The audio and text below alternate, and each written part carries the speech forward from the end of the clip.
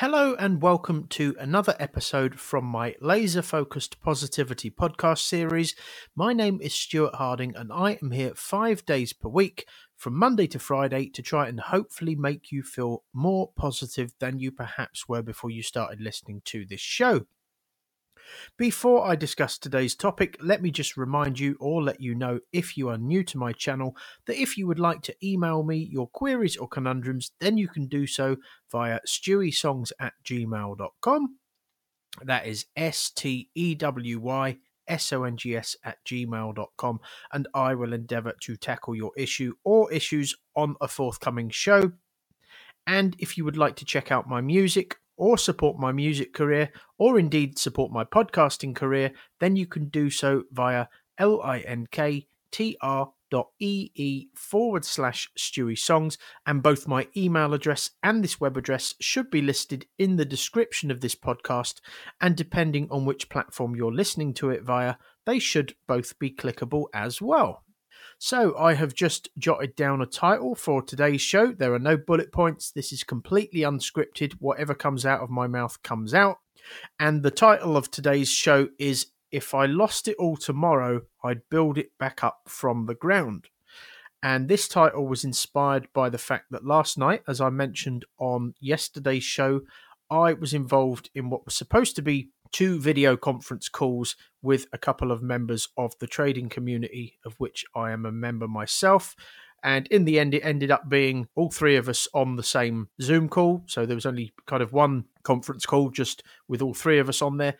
And we were basically discussing someone who I believe was an entrepreneur who said if he lost all of his wealth and all of his businesses tomorrow, it wouldn't bother him because he would build it all back up from the ground.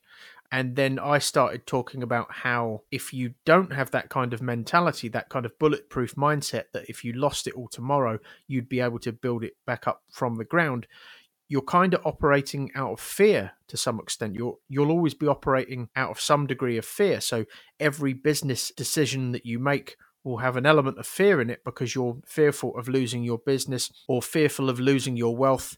And I know from trading the markets that when you operate out of fear, it's not good. It's very, very difficult to become or remain profitable if you're constantly operating out of fear, even if it's at a kind of subconscious level.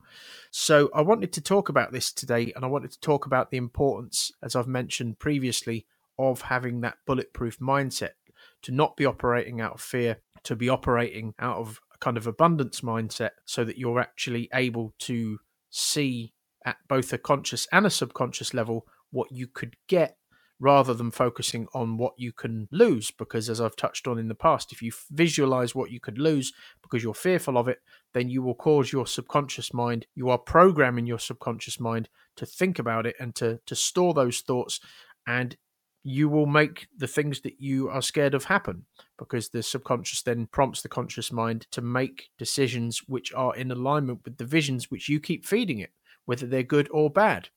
So what about me? Could I build it all back up from the ground if I lost it all tomorrow? Well, I lost my gran last year and I lost my home, as I mentioned in a previous podcast, for a number of weeks.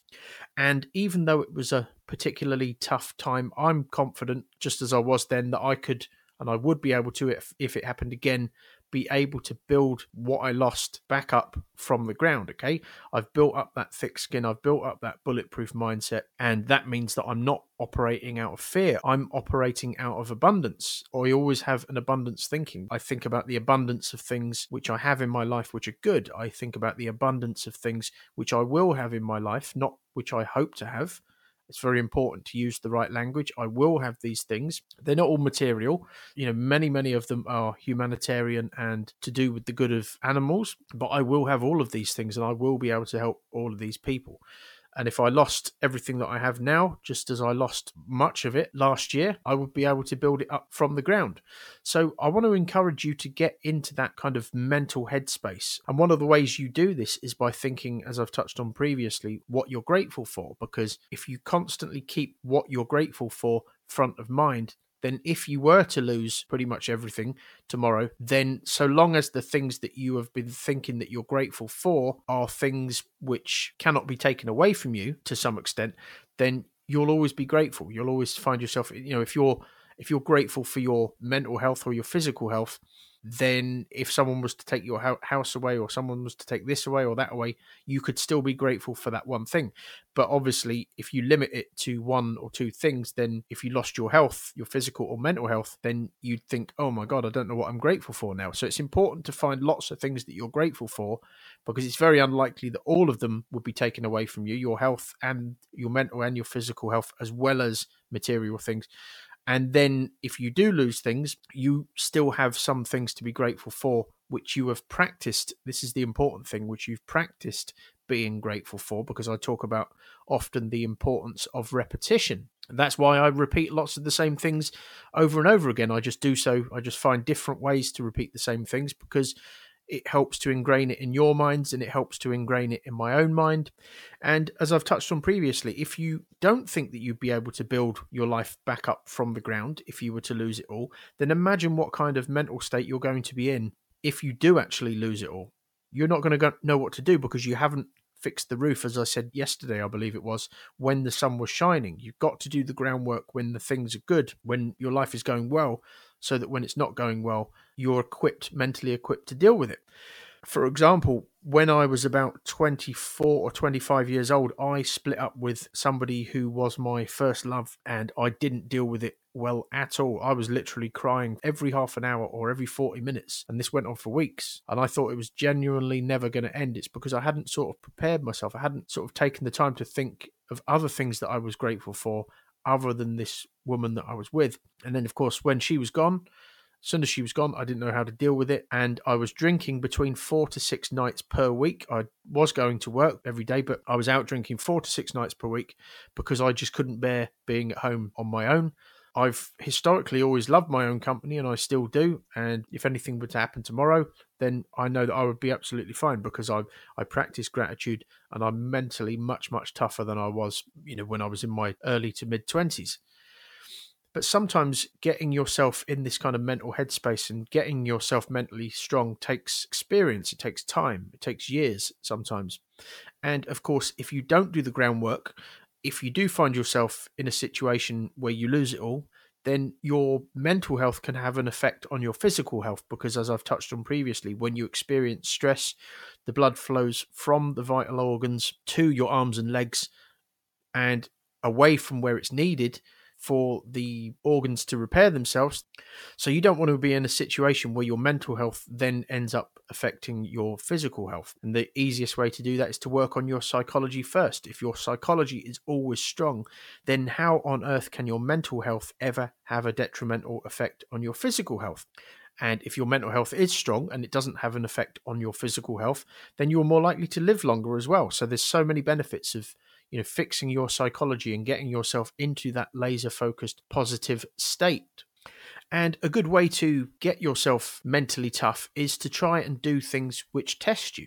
It may involve exercise, doing that one extra rep, or it may involve going that extra mile if you go running, pushing yourself beyond what you think you're actually capable of. This will improve your mental toughness. And the guy who has taught me to trade and who continues to teach me to trade the financial markets, he always says the way you do one thing is the way you do everything. So if you cause yourself to be mentally tough in some areas of life by pushing yourself beyond what you think you're mentally capable of enduring, then you're more likely to be able to tackle and to endure other things if, heaven forbid, your life should take a turn for the worst, because the way you do one thing is the way you do everything. If you're mentally tough in some areas because you've done things which have been difficult and you've pushed yourself beyond the realms of your capability or whatever you thought your capability was, then you're more likely to be tough in those other areas when it actually counts. Mental toughness is so underrated, and I really do wish that they would teach this in schools. They teach all kinds of useless things which are not going to serve you well in life, or very, very unlikely to, but they don't teach mental toughness, which in my experience and opinion is one of the most vital skills that you could ever teach a child. And by not teaching our children this, I think they're doing a great disservice to them. But that is it from me for now, folks.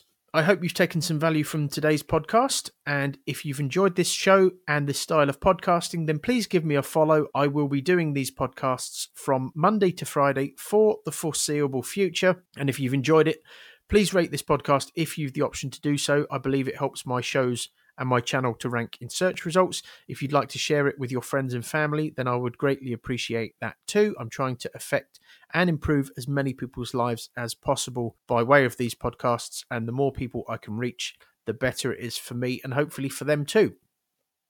And just a reminder that if you would like to email me, then you can do so via steweysongs@gmail.com. That is steweysongs@gmail.com. And I will endeavour to tackle your issue or issues on a forthcoming show. And if you'd like to check out my music, support my music career, or support this podcasting career of mine, then please visit linktr.ee/StewieSongs. And as I said at the start of the show, both my email address and this web address should be listed in the description of this podcast. And depending on which platform you're listening to it via, they should both be clickable as well. If you click on that link, you will be taken to a list of links, and via these links, you will be able to either tip me, sponsor me, purchase my merchandise, listen to all of my music for free, buy a CD if you want, signed or unsigned, I'm happy to sign them, or you can simply follow me. There will be links to where you can follow me or subscribe to me, like my pages, etc., via social media. But for now, have a great day. I will be back tomorrow, which will be Friday, with the last of my podcasts for this week. But for now, have a great day, stay positive, and I will speak to you again soon. Thank you very much indeed for listening.